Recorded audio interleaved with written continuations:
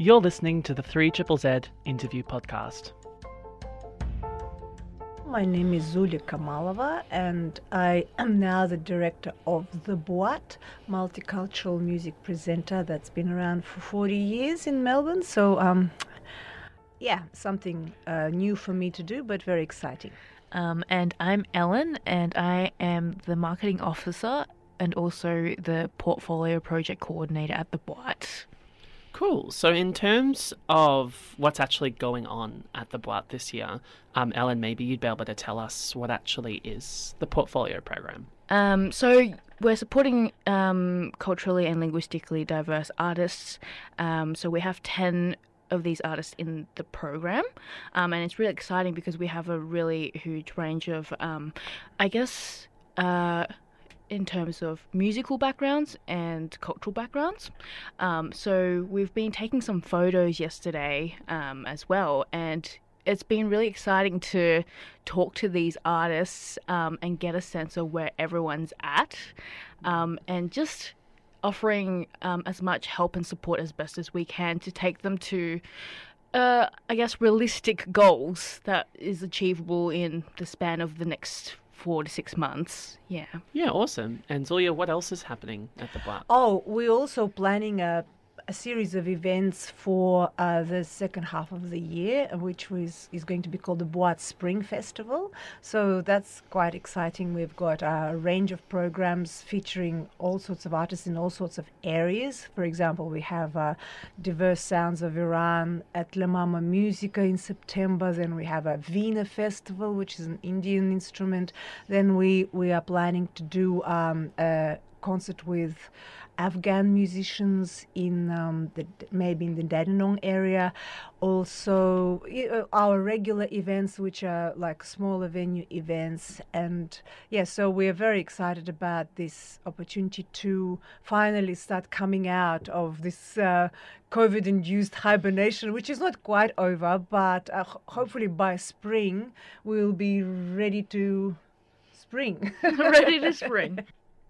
As you brought up before, Ellen, culturally and linguistically diverse music and musicians is kind of what you do at the Boite. I could ask both of you this question. How many cultures are actually represented by musicians at the Boite? Oh, we haven't counted. There's lots because, the organization's been running for 40 years. We have pretty much covered it all. I'm pretty sure if you ask Therese Virtue, who's our programming director for many, many years, she'll be able to tell you that we've had people from most cultures represented, I'm sure. And at the moment, we welcome anyone who would be interested in performing, and I guess it depends on the venue and what the program we're doing and what connections we have with people. We encourage everyone to list themselves in our directory. We have an artist directory on our website, so you can, we've only started it this year, so I think we should have everyone who's performed at the Boite actually listed there because there are so many artists and unfortunately, we can't help them all, but it's good to just show that we have such an amazing broad network of people from these different backgrounds. And you mentioned before, I guess, the portfolio project, which is just one of the ways you build bridges for all these musicians, and the directory you mentioned as well. What other things does the Boite do to actually give musicians the opportunities to learn and thrive? Well, we have a very many different programs. Like we have quite a strong participation program where people actually are part of choirs. We have a Georgian music choir. We have South American singing choir, song choir, and we're working on other projects like that. We also have big projects where there is a big choir who is not auditioned, so anyone can participate, and then they get to do a big concert in a big venue with a band, and we've done lots of projects like that, and with schools where we teach children material from culturally linguistically diverse cultures, music, I guess, and I find, it had to be stalled this year because of COVID, of course, but that is such an important part of what we do, because we basically bringing up the new generation as well, helping them to be more broadly educated, if I may say so, in music and cultures. Yeah, we recently, well, a couple of months ago, we staged the Freedom Road choir at the Alhambra Theatre in Bendigo, and that was an audition choir of about 120 chorists. Choristers. And that was an amazing event, and one of probably our biggest event so far this year anyway. But it was a really amazing I guess community building experience coming out of COVID lockdowns and everything like that. You know, we did the virtual choirs with the some of these choristers as well. But to be able to, you know, come out of that together and actually being able to perform in front of a live audience was really spectacular. Yeah. Yeah, and I think while we're kind of on this topic, one of the things that I've been noticing in producing this podcast, we've done a couple episodes so far, and one of the biggest themes that are running through this podcast is all the organizations we've been talking to and the ways they've been kind of minimizing or ending bigotry through their work.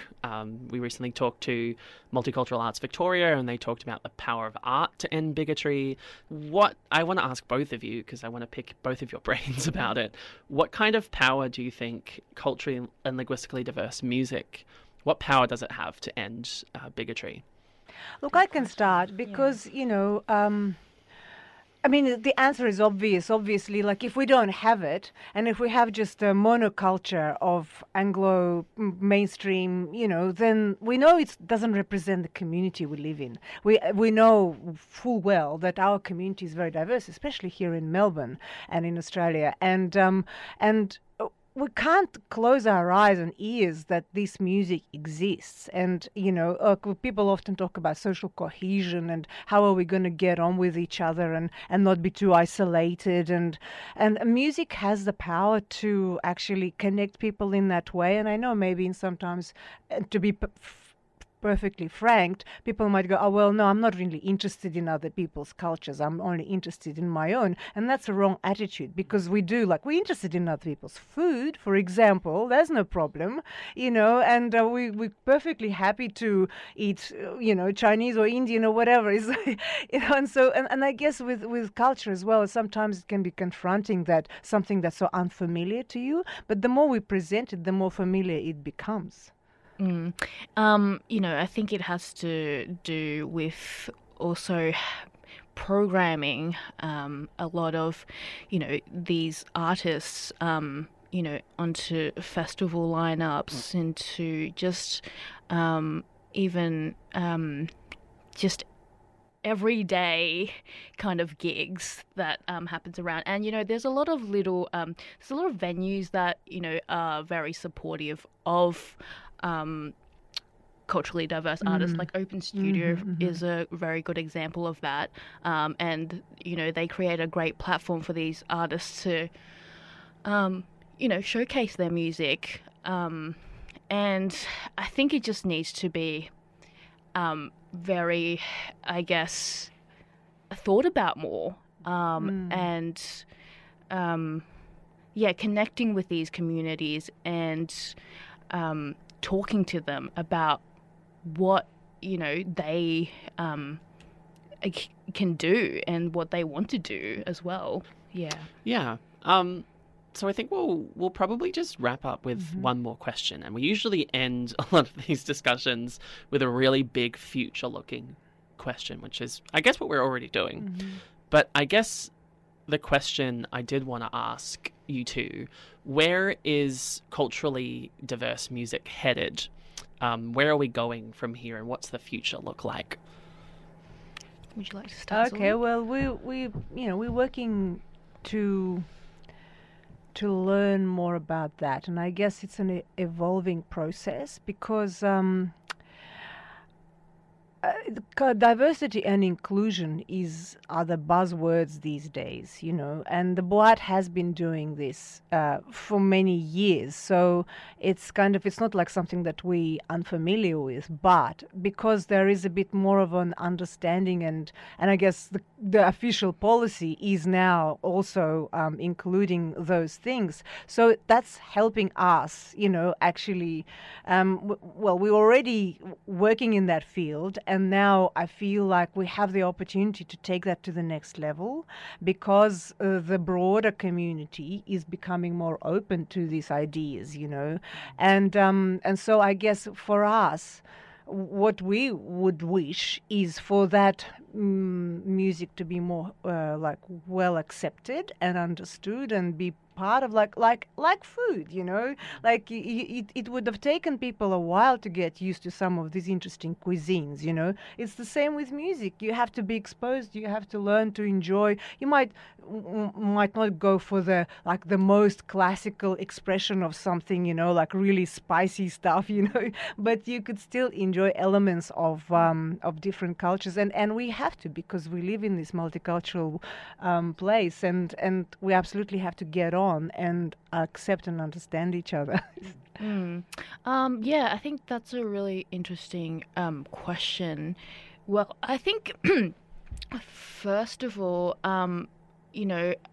coming from, I guess, a musician's background, I'm just thinking of like festivals and being, having that awareness of, there's like things like the Wiener Festival and things like that. But like, I think to raise more awareness, and we need to be getting these bigger festivals to be thinking about potentially programming, quote unquote world music, because, you go to festivals, there's food trucks of all these different cultures, but it's like, but music, not so much. There isn't really that visibility there. Yeah, so I guess we need to influence you're talking about more mainstream festivals to include artists. And I think, they try to do that maybe a little bit more these days, but for us to, we need to connect more with those kinds of institutions. Yeah. And that then we have a real chance of actually, I guess, raising the awareness of what is available out there. You've been listening to the 3ZZZ interview series. That was me chatting to Zulya and Ellen from the Boite. If you'd like some more information on the Boite, you can find their website at www.boite.com.au. That's spelled BOITE.com.au. And you can also find them on their social channels at the Boite on Facebook, Instagram, and Twitter.